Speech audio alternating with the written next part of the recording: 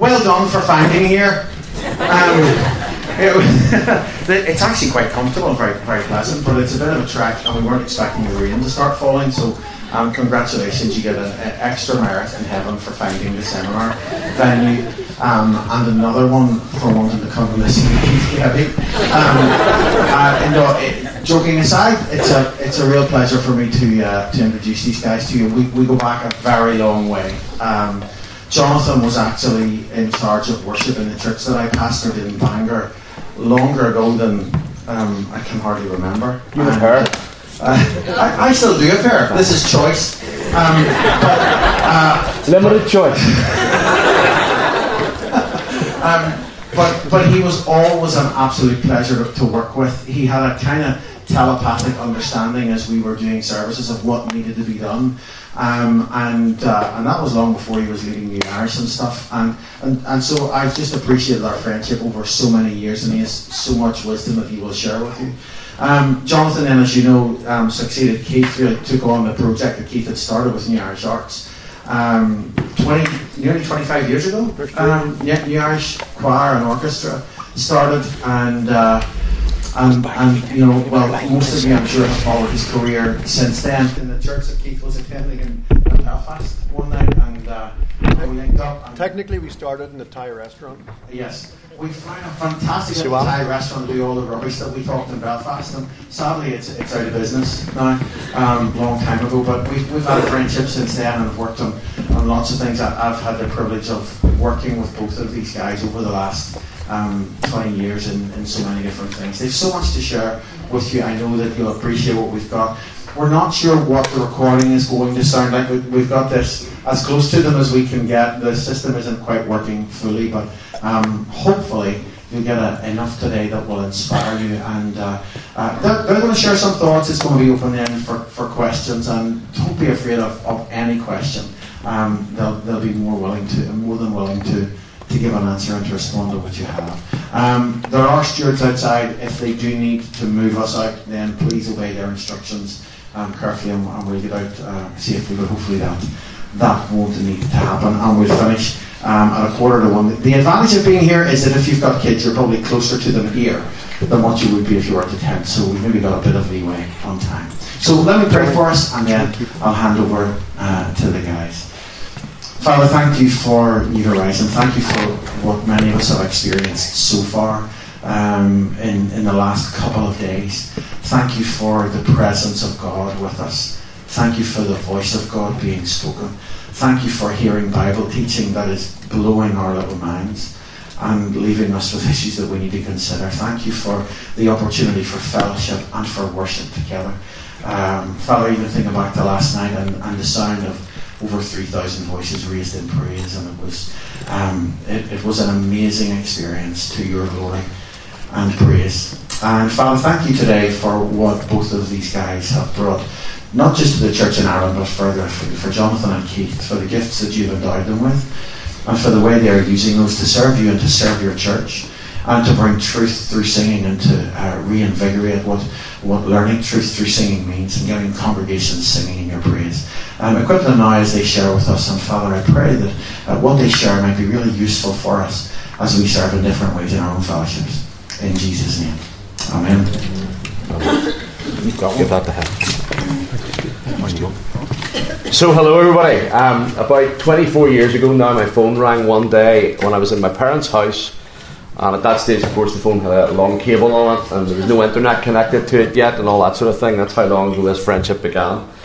And this confident voice appeared on the other end of the line and said, hello, I'm going to start a Christian choir and orchestra, or I have started a Christian choir and orchestra in Ireland. It's going to be essentially a Christian presence in the artistic scene here, and also an artistic presence within the church. And for those of you who are familiar with Winnie the Pooh, you can know that I can be a wee bit like Eeyore. Sometimes when a new idea is suggested, I'm always the one who works out how the idea is not going to work. And I honestly thought there probably weren't enough people in the area to make such a thing work, and that nobody would have any interest in it anyway, even if they did. So my initial reaction was fairly dull to this first conversation. So of course now my job is to run the New Irish Choir and Orchestra, that very same group that Keith founded. And I will always have to live with the fact that the first time he mentioned the idea to me, I kind of poo-pooed it. I don't remember that. Do you not? Honest. No. I certainly poo-pooed it in my head. I may not have been discourteous enough to be slobbering about it right there. But you're always smarter than I was, so you always knew all the things that I couldn't see, because I kind of don't necessarily think through processes very well. This won't be a mutual admiration session for very long. But I will. I didn't get my socks on this morning. I will say that I'll be forever indebted to this guy for having the vision that I could never have had, because I'm not a visionary. I'm a person who carries on with things rather than a person who starts things. He's a person who starts things. And this job that I have now gives me incredible satisfaction as well as being a great vehicle for serving the Lord. It's a great place for me to exist in. But 15 years ago, that same confident guy who was by then a long-standing friend showed me a new song, and then I told him I thought it was too repetitive. That there was a kind of tricky octave leap in the middle, and I wasn't sure people would really get that. And it wasn't the best one he had done to date, and I didn't really think it would take off. And that song's called In Christ Alone.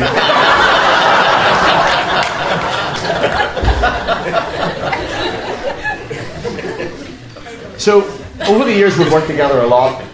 We started off with him as the conductor of New Irish, me in the choir, and then on the piano. More recent years it's been the other way round, where I've conducted the gigs where he's been on the piano and he's come back with Kristen to do things. We've written one song together successfully after a number of failed attempts as well. But there's more to come. There's more to come. Yeah, you never know. We've probably eaten more steaks together than we've had songs, for to be fair. That much is apparent. Yes. We've been on simultaneous diets where we send each other our weight loss every week. We've discussed potential and actual girlfriends and married wives along the way, attended weddings for each other, laughed, argued, prayed together, called each other to account on 1,000 different stupidities, and built a deep and precious friendship which I believe will be lifelong, depending on how this seminar goes.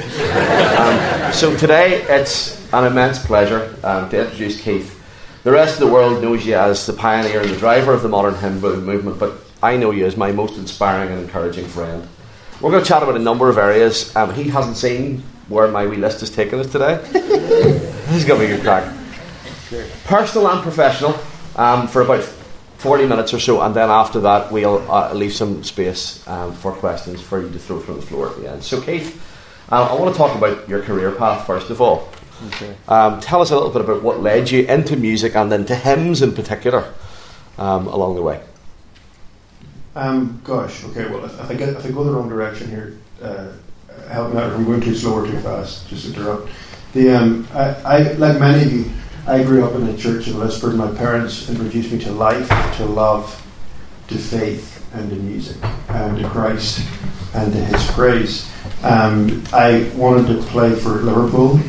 If they had replaced Jan Molby with me, Alex Ferguson would have been fired as Manchester United's manager, and the whole history of soccer would have been very different. But as it is, they didn't see what I saw in my own unique sporting ability, and I ended up realizing that I was more into playing the guitar and piano and flute. And although I didn't do music when I was very young, I got into it when I was 10 and became pretty obsessive, and so music became my life. Speeding forward, went to friends in Lisburn. I would say, the importance of teachers was a huge thing. Bobby Wright at Palm Park Primary. I ran away from the first school I was at. Such a bad experience. I ran away for a summer. Lived at my aunt's farm in Ballywalter. My dad came down eventually. I said I didn't want to ever come home again, and he said we're moving to schools. And this lady called Bobby Wright helped me. And it put me in the front row because I can't concentrate. I can't do process. She would open my books for me because I couldn't work out how you open this book to get to that, to what you put in your bag. And then she got me singing in the choir and this kind of stuff and playing the guitar. And so that was really transformative. Going on in music, I would say my teenage years, we were blessed. Elmwood Youth Fellowship. Bunch of guys, we just got together. We were pretty honest, pretty raw honest, to be honest. And but we grew up in faith together, grew up with music together. I always wanted to engage with atheists and people of other faith and people with good questions. And that caused me, I would say, around about university time, a number of questions which really I had to work through. But as I became more convinced about Christianity, I became more convinced of what Martin Luther said 501 years ago, that if you're going to reform the individual or reform the church or see revival come into the land like he did and plant great churches and build Christian families, he said, as I read through Old Testament, New Testament and all the church fathers through history, the Reformation comes through the Word, where the teachers teach it, and you take out of church, the teachers teach you the Word, and you carry the Word out of church through the songs that you sing. In other words, what we sing is foundationally important. In other words, songs that are shallow and last for 3 years build believers that are shallow, who are believers for 3 years. And I'm not saying there's another. I'm not saying one form of music is wrong, but we do have to make sure that as parents and as grandparents, and as pastors and as musicians and songwriters, that we are filling the world around us and the space around us with beautiful songs of the Lord. So that was a huge time. That's where I really decided I need to try and write modern hymns, and so that began a journey. Honestly, my life has mostly been, as I look at my career path, which is a fancy word for your life, your work. Most of it has been trial and error, failures. You know, I played the flute when I first met, and I thought I'd be a good flute player. And James Galway told me I was rubbish. And there's nowhere you can't really come back from that. But he did say that the piano tunes I played in the pub were really good, and could I be as arranger? So that got me to do arranging. Similarly, I wanted to be a conductor, and I went to Tanglewood, and I was by far the worst conductor in the course, you know. But I loved the Boston Pops at the weekend because you got to hear these songs, and so I got to love songs. So most of it, I say, that has been part. Another thing I would say is Jonathan was kind of slightly flattering at the start. Is I'm not really a musical. The vast majority, 95% of artists have a soloist mentality. I've actually not achieved anything in my life without collaboration. I've been the weak link of a hymn writing duo. I've been the weak link of an artist duo. I started an organisation that grew as soon as I left. I started a Christmas show which was really created by my best friend in America, which is really all the genius of it. It's created by my best friend in America. And I met a guy 3 years ago with the idea of developing the Sing vision as a global brand, and he has masterminded everything from the Sing conference to the Sing event to the collective. So my music is talk a wee bit about some of the collaboration. Is one of the things I wanted to talk to you about, actually, because you've always been a collaborator, and I'm a person who likes, you know, if I'm developing a show or something like, or you know, or even writing something, a choral piece or something like that, I want to get in a room all by myself. I want all the silence. I don't want any more noise. I don't want anybody walking up the stairs in a way that will hear the creak. I want proper silence and space to do that. And yet you seem to exist in a space where you get the benefit of 3-4 heads in a room quite frequently. Mm-hmm. Talk about some of the pitfalls and joys of collaboration. Gosh, what a wonderful question. You know what? I think I'm 43 now, so I don't know much, but as of this year, as opposed to any other year I came home, I'm now out of university longer, you know, than I've been in, and a few really random thoughts, just really punchy. Sorry to be so blunt, just to throw them out there. The number one collaboration in life is the person you marry, without a doubt. And so that's a huge thing for you to pray for your kids and your grandkids, or if you haven't made up your mind yet, think carefully. And that, you know, but I would say that even to the degree that, you know, I still fool myself every day with what I actually think about something, or what my actual motive is, or anything else, that kind of stuff. And it's like so much of the time it's total codswallop, you know. And when I actually talk to Kristen about stuff, I usually find that she's quite honest. Do you know what I mean? She actually knows what I'm thinking, what my actual motive is, whether this is good for me or not, whether this person is a wholesome influence. But she actually also loves me, and she knows the times you're on your knees. She knows the times you're heartbroken. She knows where you're going to go. So I cannot emphasize to you enough both who you choose in marriage and the importance of praying together in your marriage, and just trying to find a way to pray. It's not always easy. We've had 4 kids in the last 7 years. My wife talked to me 2 years ago and said, you know what, this praying together has been really good, but right now, I thought I said 2 years ago, this is last year, she goes, I love praying with you, sweetheart, she goes, but right now I'm feeling so sick and you're looking so smug. Can you please text your prayer to me and I'll read it in my own time? So for a period of 1 month, we had to do that. And so that's, I feel I would be dishonest not to begin collaboration there. I think the second thing is having a vision for things that are bigger than yourself, you know. And that's something I've had to learn. I've had a heinous amount of pride over the years that I've had to work through. Many people, not least of all Jonathan and Stephen and others, have had to work through. But to always, one of the things I do now, for example, in work, I was talking to Jonathan, is we write a letter. I write a letter every June when I go home now to my senior staff. We have 3 vice presidents in our organisation, and I write it, and it's called "What Happens If the Plane Goes Down," and it's always to say, here's what's going to happen if this, because we have a family of writers who work for our company, and we've sort of 6 different individual companies and projects that are happening, and so this is what's going to happen. Because I started these things, but actually our vision is to actually write hymns that will help build deep believers in the 6 continents of the world in the 21st century. We live in the most exciting moment in history to be Christians, but we need to build deep believers, and part of that is the songs we sing. So constantly the exercise of saying, here's where we're going, and here's how we're all leading into that, I think is so vitally important. So knowing that what we're doing is always bigger than us, I think is really important. And that boils down to the smaller things. And then I think also, you know, taking joy in people is great. I mean, you've done such a wonderful job with the New Irish, and you've brought some people back who maybe hadn't been around, or I don't know if we're disaffected with my style, but you've built a team of people who've stayed together. And our band, and we've got things we're dealing with now with that, but our band has been together, I think, 8.5 years, average length of average band member. And just the joy of doing life together is so beautiful. Do you know what I mean? You know, eating food with people, you know, learning to talk things through, learning to disagree with people, learning to share joy. Sharing a tour bus. Share a tour bus.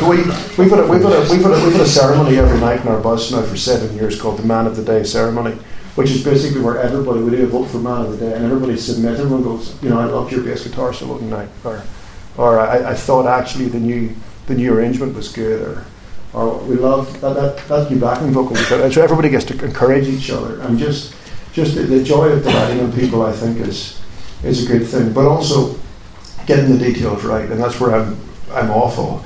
But where the people around me, you know, we have a team of people who, you know, make sure people are paid well, respected well, communicated with, and as much as you do. So, I'm going to take you back to the you and Kristen thing, actually. Very publicly, there was a long period of time when you thought you couldn't have kids. Yeah. What do you think you learnt from that period of time?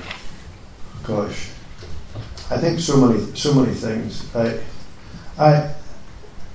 Anybody who knew me when I was young would know that I was the kind of idiot that could really mess a lot of things up, and not least of all marriage and children.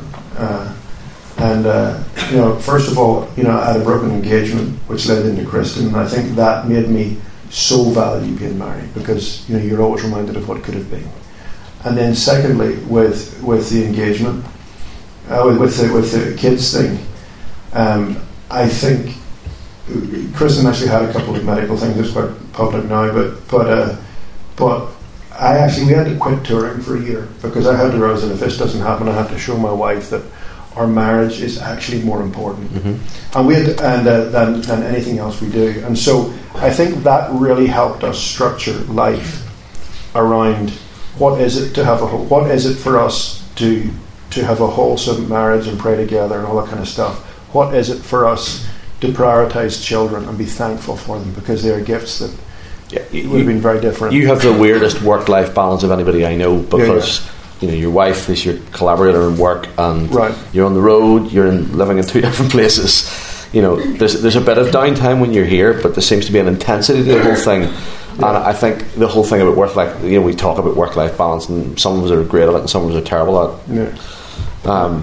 Well, I think all of us live different lives, and as I think as we find the 21st century moves on, there'll be less and less of what is considered normal. Do you know what I mean? All of us, as everything begins to become less and less dysfunctional in society, so each part of life will become less regular. And so I think all of us need to look at it and go, okay, what does this mean? And planning. So like along the way, we had this silly thing when we first got married, and it was kind of more romantic that we'd never spent a night apart, and we're actually now 14 years in a month, and we've still never had a night apart. It's almost 1,000 flights between us, and choreographed all the flights, landed cities at the same time, so we're always in that kind of thing. And that was more of a thing just for, I find, while it was a discipline for me, because number one, it made me a more wholesome person, but number two, it actually stopped me constantly running off with new ideas, because I'm such an idiot. I would just jump at any new idea that was good. But I think for us, we had to do like 10 weeks of every year, which are completely off, and 5 weeks of those are digital detox, reading the emails. And so that is to make up for the fact that the 12 weeks that are in the road, we do 12 weeks in the road, there are some days, no matter how hard you try, you're not the parent you should be, or you just don't get to see your kids. So let's talk about the parenting thing. In what ways has being the father of girls. First 1, then 2, then 3, then 4 girls changed? I mean, Eliza is what, 7? Yeah, Eliza's 7, Eliza's 7, Charlotte's 4, Gracie's 3, and Talia's 4 months. You see, inside, I actually have a visceral thing that happens in my stomach when I hear about your house with all of that, because we have 3 boys, but we 15, 13 and 5, which is another level of stupidity. But let's talk about that, Jim. So why after 2 and 15 and 13, why the decision for a 5-year-old? Do you know we thought about... No, hang on.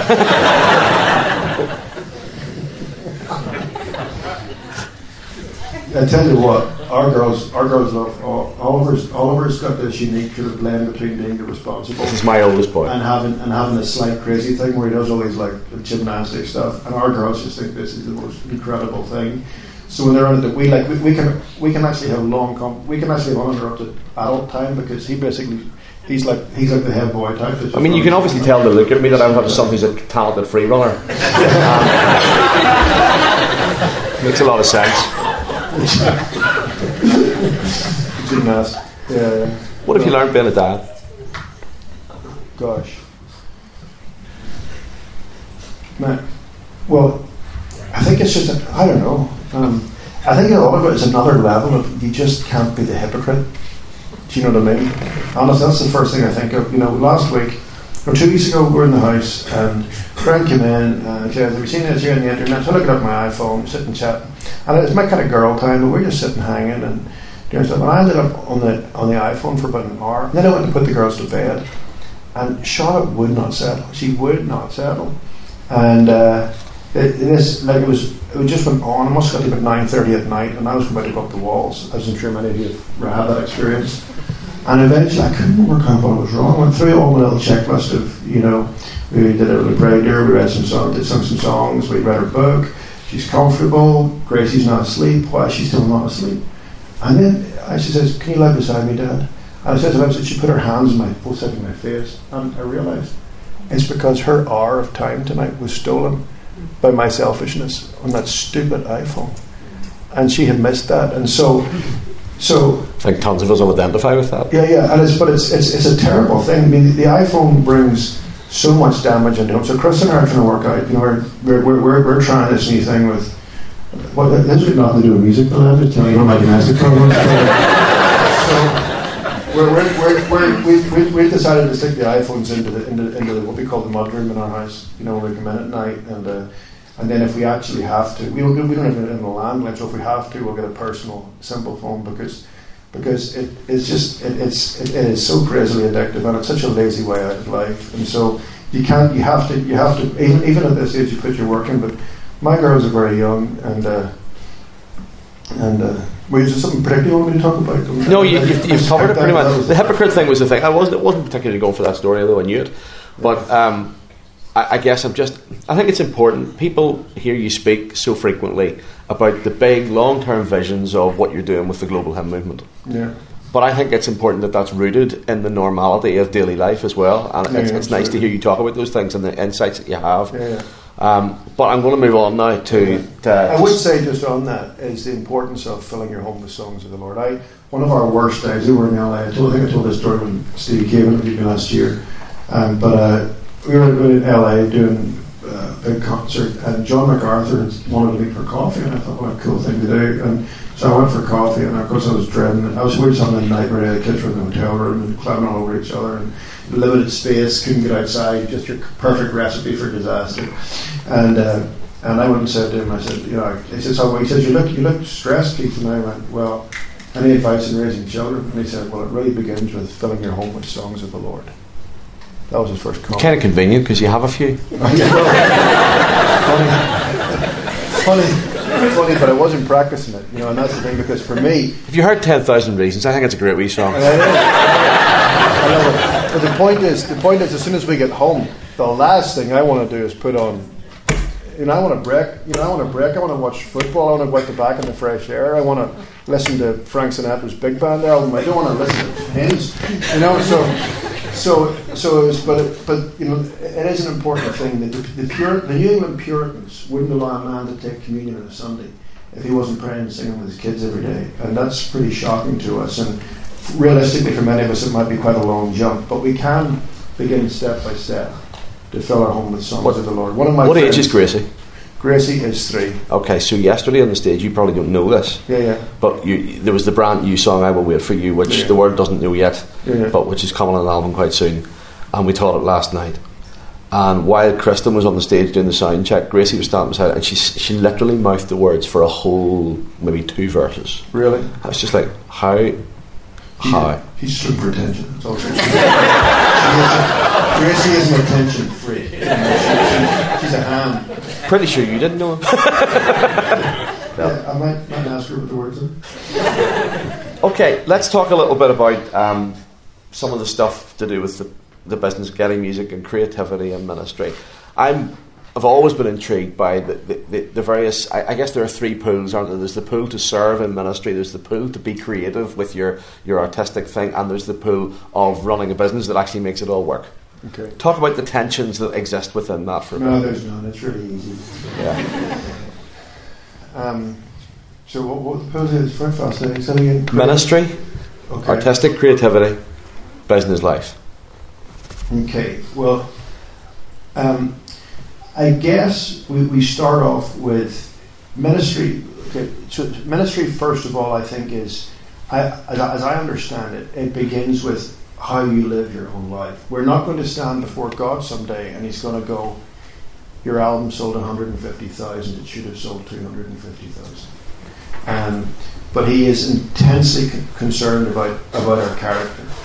And so I think, one of the things, we've had to work on really hard is prayer. Prayer is the hardest thing. I remember talking with Tim Keller, and I did a video discussion on this, and he said it took him the entire first. He says it wasn't until 9/11 and his wife had cancer that he actually made prayer the priority of his ministry. And he says, is almost the definition of hypocrisy.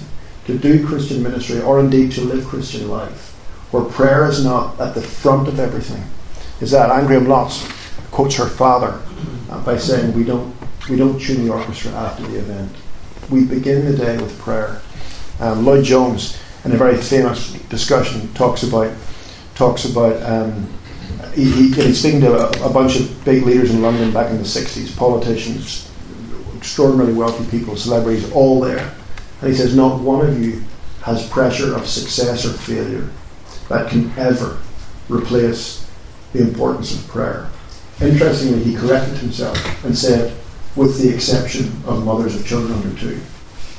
Interesting. To be an MP is to be an MP, to be a billionaire, to be a person of media interest is nowhere near the pressure of a mother of children under 2. Just interesting side note. So I think that begins first. Is And so daily prayer, praying with your wife, praying with your children. We pray with our staff on the Mondays, and I think that begins there, and then trying to live a faithful life, and then for us we have a fairly clear vision of what we do. It kind of helps. You went to Cambridge, I failed Oxford. You're organised. I can't organise anything. I don't have multiple skills. I can kind of go. Here's a vision for what we're trying to do. So I try to hone into what is it we're trying to do. And so again, our organisation is about trying to create modern hymns that help teach the Bible, so that people growing up today, there are more Christians in the world today. Most Christians in the world today are second or third generation Christians, and your average Christian in the West, including Northern Ireland, knows less about the Bible than your average pagan in 1950 in the English school system, because of singing hymns in assembly, religious instruction, church, and the general Judeo-Christian value system that you have. So we are trying to write hymns that help teach and internalize and memorize and help people sing into their memories and their emotions and their hearts and their prayers the truths of God, and help build a good understanding of that. So our work is in that, and then out of that, how do we distribute that, and how do we create innovative ways of doing that? Now, we're in the arts. So the three things we always say about our hymns are, we want hymns that teach, we want hymns that every generation can sing together, and also we want to write with a slightly higher view of the arts, because probably if you analyse it, most people when they talk about hymns and worship songs that mean something to them, they actually mean the hymns that you carry through life that mean something to you. They're not actually talking about the song that meant something to you last Sunday and you've forgotten next Sunday. The ones that really have lasting impact are the ones that last longer. Makes sense. So that's sort of the three value systems we put on the songs. So really after that, so that's the creative side. So ministry and creative. Then in terms of business, it was actually Richard Branson said, business is just the organisation of your priorities. In other words, there's a wonderful accordion player who's in our band. He's part-time now with our band, and works as an arranger with our company now. But he earns a very modest salary, although he's a wonderful player. He's played in Paul Simon's album. He played in the Midnight in Paris soundtrack with Woody Allen, that wonderful movie that was set in Paris, if you remember it. And he did a lot of the soundtrack. A wonderful player, but lives a simple lifestyle, paid off his mortgage at 45, and does music that helps him become a better musician. Now he's late 50s, and he's still trying to become a better player. And looks after his family, has enough to look after his family, built his own home with his hands. That is a good businessman. Somebody who started a company and is swallowing in debt and has to race late every night home because he can't afford not to get to work, because he's chasing uphill all the time. That is oftentimes, more often than not, that's a bad businessman. Sometimes it's somebody who's just been in very unfortunate circumstances, and if there's anyone in this room who's not context, I hope you would beg my forgiveness of using such an illustration. But I said simply to say, business is not about bigness, and it's not about finance, and it's not about intelligence. It's about basic priority, organisation of priorities. You love numbers, though, don't you? Yeah, You told the people last night there was going to be a choir of 1,000 at the thing we're doing together next year, and you love the roundness of that figure. You love the idea of the building being full wherever the building is. It's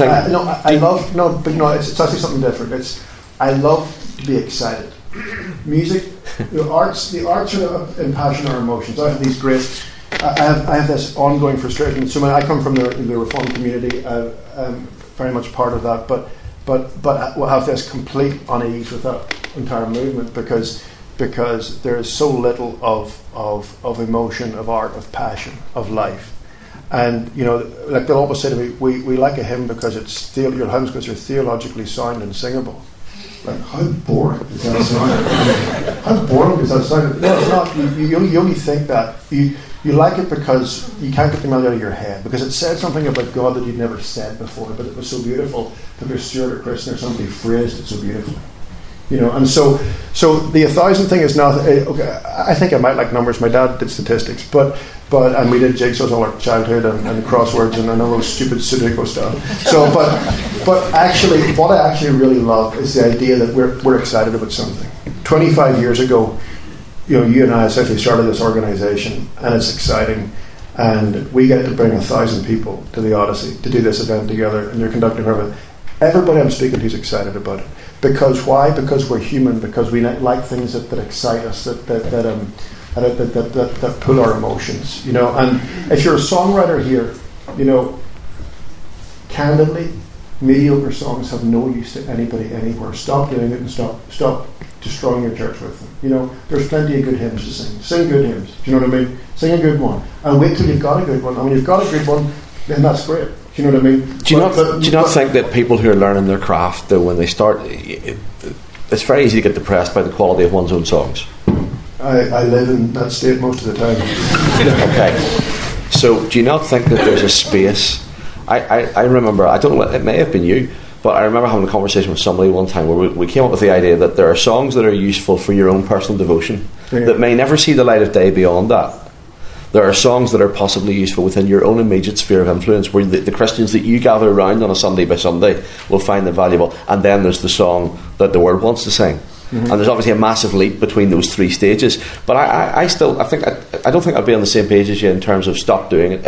I think the devotional aspect of people writing in their own words, even if the melody's poor, even if the poetry wouldn't stand the light of day, I think there's still something about the between me and God. It can be a useful way of people expressing things to God. That's what Johnny does. He can deconstruct my stupidity. Yeah, I think you're right. Thank you.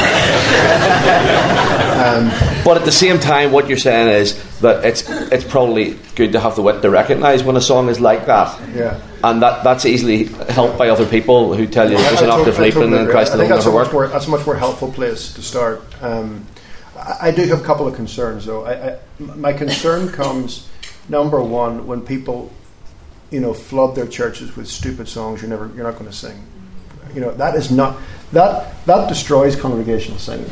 Do you know what I mean? That destroys people. It also destroys people's love for church, and it also, you know, we've got to be so careful not to push our heritage stuff. We did an interview with Jay Packer last month.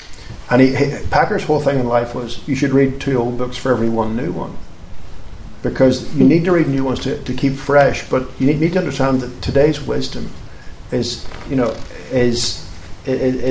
flawed, and actually books that have lasted actually give you much more deep wisdom. I said, do you feel similarly about hymns? And he said, no. He says, I think hymns should be 3 in 1.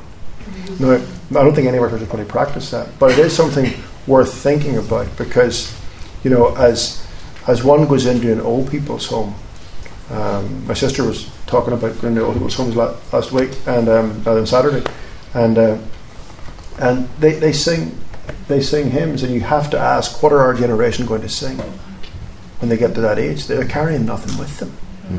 And what's even more scary is it's not where they get to when they're 87 and they have no conscience anymore. Although it is, I believe that hymns are deeply important to them then.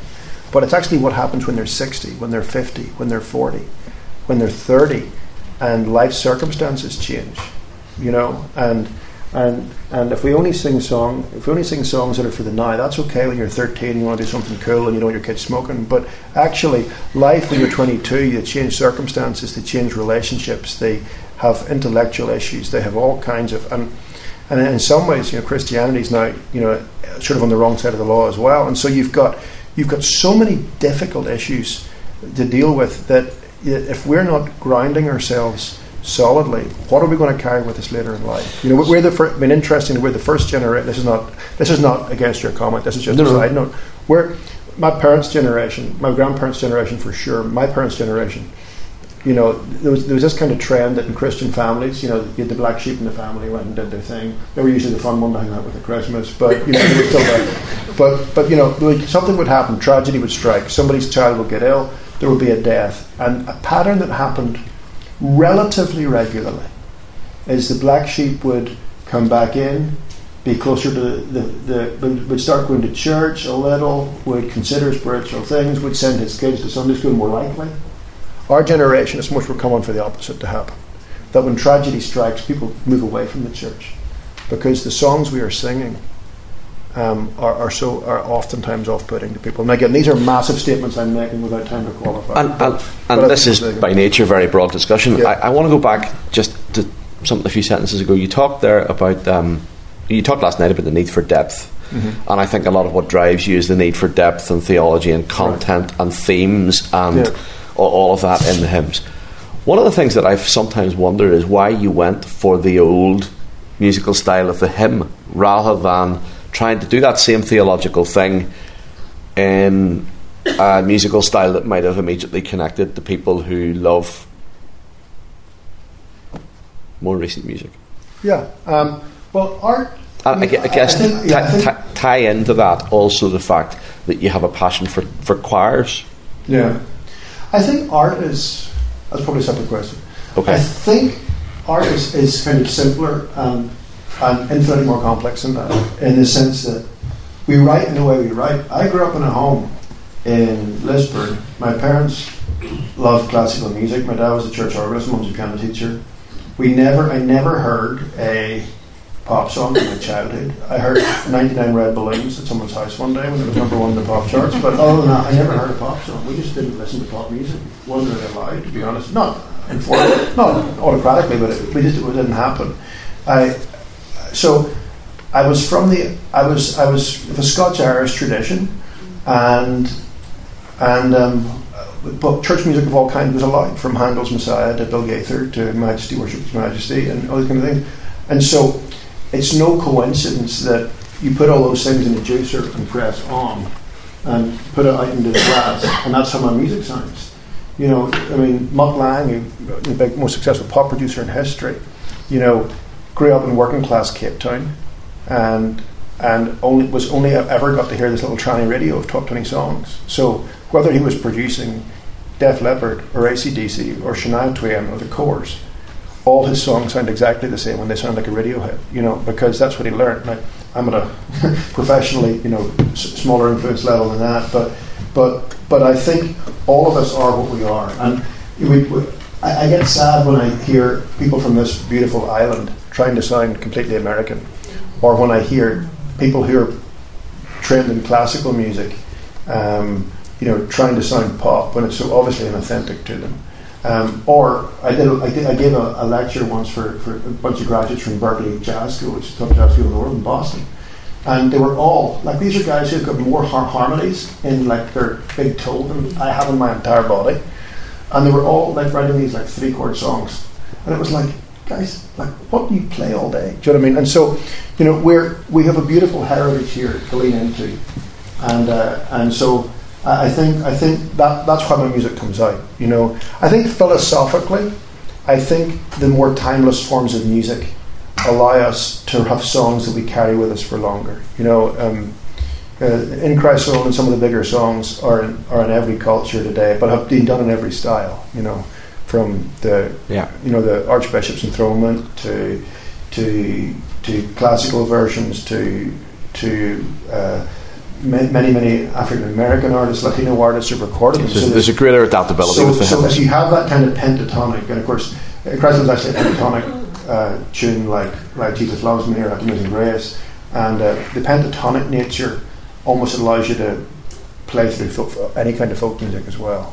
So I think I do think the advantage of what we do. The disadvantage is we're not on Christian radio in America. We're not kind of the cool cutting edge of the latest youth movement. But it does allow each generation to have songs and to carry them, I think, for a longer time. Anyway. We need to move. I'm going to do one more and then we'll throw it over. You have quite a calculated system of writing. So there was a period of this day where you said you were going to write 100 melodies in 100 days. Isn't that right? Well, that's because I'm a field sports guy. You know, I like to set targets and go after them. Otherwise, I'm just lazy. Like full houses and things. Yeah. Okay, so that calculated system of writing, in the middle of all that, the melody creation is kind of your bag, although you contribute to the lyrics occasionally as well, don't you? And concepts. I'm pretty. I love concepts, and I get very impassioned about that. But as often as I've tried to write lyrics, it's just kind of really weird. I get the concept, and the guys get excited, and I start making lyrical suggestions. So this, just like these awkward silences, and they're looking at each other. So this is maybe a question for lyricists, but speak into it if you can. One of the things I guess is that in the same way as a pastor is required to assemble an inspiring sermon from the Word a couple of times a week, Mm-hmm. Your ministry requires you to use words of great truths as the tools of the building blocks of what is in effect a calculated process. You're not a person who thinks, you don't wake up in the morning inspired with an idea and think this is the idea God has given me today, particularly, do you? You go at it strategically because the Lord has planned your brain that way. I think at the top level, yeah. But I mean, the reason I write all those tunes is because that's what gets my brain going. What I know is that if I write 100 tunes one summer and record every one of them and put them across my laptop homepage so that I can't think of anything else but these tunes, that a song I wrote on a walk one day became By Faith and the other 100 failed. Do you know what I mean? That's what you get. You know, one summer I came back here to write, and the only tune we got was The Wondrous Mystery, which Stephen and I got when I was with Stephen on the 4th hole of the village course at Portstewart Golf Club. You know, the hole that just goes down by the river, so like the 3rd, 4th, I think it's changed now, hasn't it? Anyway, that's nothing to do with this subject. Anyway, so when you're using those tools, what I can get, the only absolute what? So the only absolute statistic is if I'm not trying, nothing happens. Okay, fair enough. But how do you connect that process of building something, crafting it, with heart engagement? Because I think it's very difficult for people in routine like that of creativity, even pastors, ministers, to get away from the idea where it can become rigmarole. Well, let me take 3 or 4 different. That's a very, very broad question. It's too broad for 2 minutes. I'm going to give you a few answers. Number one, the importance of singing. I flew into a city about 8 years ago, and it was an event I did not want to do with leaders whose attitude I did not like, and I know the producers who had a bad attitude too. But I was disgusted at myself because I was coming to do something that was important, and maybe this was tiredness, end of season. So I called Alistair Begg because I thought if anybody has a bad attitude and a bad day, it's Begg. So he'll know what to do. So I called Begg. So I said, what do you do? What do you do when you're feeling stroppy? And he says, I phone the place up and say I'll make my way there. I get a rental car, and I get into the rental car and I drive and I sing myself hot. I just sing and sing and sing.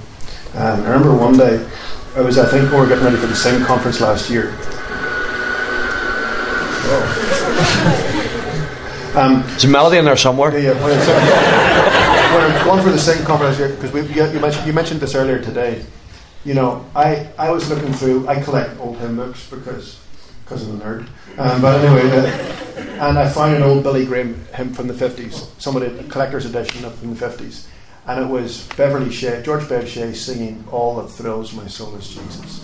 Who can cheer the heart like Jesus? Who can cheer the heart like Jesus? By His presence so divine, pure and tender, something else and precious, true and tender, pure and precious. Oh, how blessed to call Him. And there's harmony here, all that thrills. Ready? And harmony. All that thrills my soul is Jesus. He is more than life to me. And the fairest of 10,000 in my blessed Lord I see. Very nice. Let's not try verse 2. But I realized right now I am so driven towards a door, a target, a pillar. I actually could not sing that. And I had to actually go out for walks and sing it. And I got to about 11 times singing the entire hymn round with every verse before I realized that actually all that thrills my soul is Jesus. And that was very hard because I knew how many things I was going after. And so I think the importance of us singing and singing these things and singing them over and over again and singing them honestly does help us. I think secondly, art is just an extension of life. We lean into the things that are passionate about us. in London on Friday, and I ended up just in the afternoon going to the Tate Modern with Stuart Townend. We just decided just to think about what we're doing, and we're looking at the Picasso exhibition, which is his journey around 1932, and the warmth of love that is in certain paintings of that year, even to someone like me who's dumb and doesn't know anything about art and was like bottom of my class at friends at art, is just so obvious because it just comes through. And so the things that we love, you know, make the better. The things that we're passionate about we speak best about. And so I think ultimately, you know, authentic ministry as well is so much about, you know, about leaning into those things. So again, your time's up, so I'll stop there. But. Okay, we said we would do 5 questions at the end, 1 minute each. Okay. 5 people. Yeah, fire away. What is a hymn? How do you define it? There is no definition. It's like solid liquid gas, animal, vegetable, mineral, scientific definitions. Hymn, our English word, St. Augustine, song of praise to God. So there's nothing. I would say our songs get called hymns for 2 reasons. One is they sounded more like old hymns and they sounded like modern worship songs. And I would say not even all of them, but that was the thing. Secondly, I would say the 3 values that we went for were more in line with historic classic hymns. So it was the fact that we learn our faith. The hymn is how we catechize ourselves. It's how we learn our faith. Modern worship songs tend to be an experiential response. Tend to be. Again, just generalization. Secondly, we tended more into classical art forms, so classical music or classical hymnody, traditional folk music, poetry, theology, that kind of thing. Third thing was we wanted intergenerational singing. The modern worship movement actually, as a scientific study, as a historical study, sociological study, has caused more splits in churches than any other movement since the Reformation. So actually we want generations to sing together. We want families to sing together. So that was sort of the 3 values behind what we did. Next question. Hello. Keith, the circuit that you are involved in is, and the pastors that you work with are in the celebrity sphere. Do you reject that status yourself? And if you don't, what do you struggle with the most about the celebrity in this, in the American culture? Gosh, okay. Yeah, first of all, I wouldn't use the word celebrity because, you know, I walk around Tesco's and nobody knows who I am. Do you know what I mean? Do you know what I mean? I don't know Marcus Mumford well, but I know him well enough to know that when he wants to go for a coffee, you know, he actually has to put on a cap and a beard. Do you know what I mean? So this is not celebrity status. You know, so that's the first thing. So that's a big wee bit. But yes, there is a concern. There is a concern with anybody in life, with anyone in life for whom they accountability of life gets away from them. But that's the same for all of us. Do you know what I mean? And so that's the short answer in terms of people taking away application today. Am I so far beyond contradiction and criticism in the world that I'm in that I can't do that? And also, just honestly, I've got 10 seconds left with you. I think a spirit of thankfulness is good too. Do you know, we be thankful for stuff tends to be if you're cynical or if you're proud. Just being thankful, thanking people and that kind of stuff I think is helpful. And also learning that local church is the gold. Do you know what I mean? You know, some really disappointing conversations this weekend just with people who obviously don't love local church, and that's when it gets tragic. That is where the gold of life is. That's where we put most of our efforts in. We just go to our local church. The pastor and his wife are our best friends. We love it. We're not in staff, but to value that I think is huge. I'm sorry, I'm trying to answer your question. Another? Yes? In terms of being a worship leader, do you think it's better to have a smaller selection of songs which your church can sing really well, or to do a wide range of songs to try to please everyone? Good question. Smaller. I personally, this is not a theological absolute, obviously. I personally will go for a smaller set and get them done well. Gordon Ramsay, when he used to do those restaurant shows, I hope you didn't watch them because the language is terrible. But when he's fixing a restaurant, there's a famous episode near the start with this big massive menu with like big flowers in the back of it, and he grabbed it and he actually threw it into the pizza oven, and he started again with a piece of paper on the table and said, 1 soup, 3 main courses, 1 dessert and good coffee. We're going to practice this for 3 months, and by the end of it, that's actually what they did. And so all of you, whether you're in a church of 30 people, or whether you're in a church of 300 people, or whether you're in a church of 600 people, I think saying, okay, strategically from September to next, like thinking September on, okay, what are the songs we're going to be singing with our church? And let's sing them and sing them well. What are the truths we want our congregation to know? Pastors, I hope you're all loving your church enough to care about the songs that your church are learning and singing home. So I would definitely, it's a wonderful question, very, very good practical application. I would recommend a small, and I don't think they all have to be hymns, just in case you think, we sing lots of songs in our church, so we sing hymns, modern hymns, some modern worship songs, so choose a good blend. One of the wonderful things is that we have a wonderful artistic variety. So within that, that's my suggestion. I often joke about you that you don't just like music that's by Keith and Kristen Getty, you also like music that sounds like it could have been like. Oh, come on.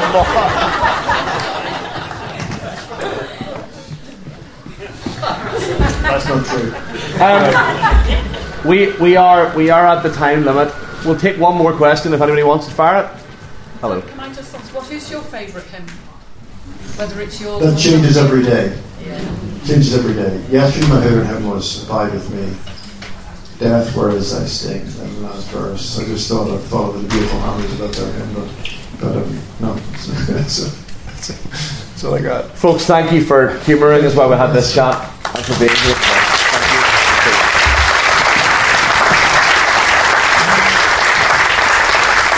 Thanks to both. I couldn't help laugh when I heard the celebrity question, because if you've been on a tour bus for several weeks, going to places in America that nobody ever heard of, and parts of Florida that nobody knew existed, or Muscle Shoals, Alabama, and you were to see Keith come off a tour bus after a 9-hour journey, and he looks bad at the best of times, but you should see him in the morning and then going in to do a seminar with a crowd of church leaders. It would blow any notion that there's celebrity going on in a lot of what it's done, and as yet a lot of it is for the local church. In December, the church in Alabama, where on the 2 pillars as you go out from church, on the one it said, "You shall not kill," and the other one said, "You shall not commit adultery." That's what everybody saw every Sunday when they walked into church. They thought, my goodness, what must be going on? That's very unlike almost every church I've ever been to. That was more bizarre than it was. But it's certainly not celebrity. But folks, thank you for being here. Again, thanks to Jonathan and Keith. Hope it's given you something to be thinking about. Again, show your appreciation for it.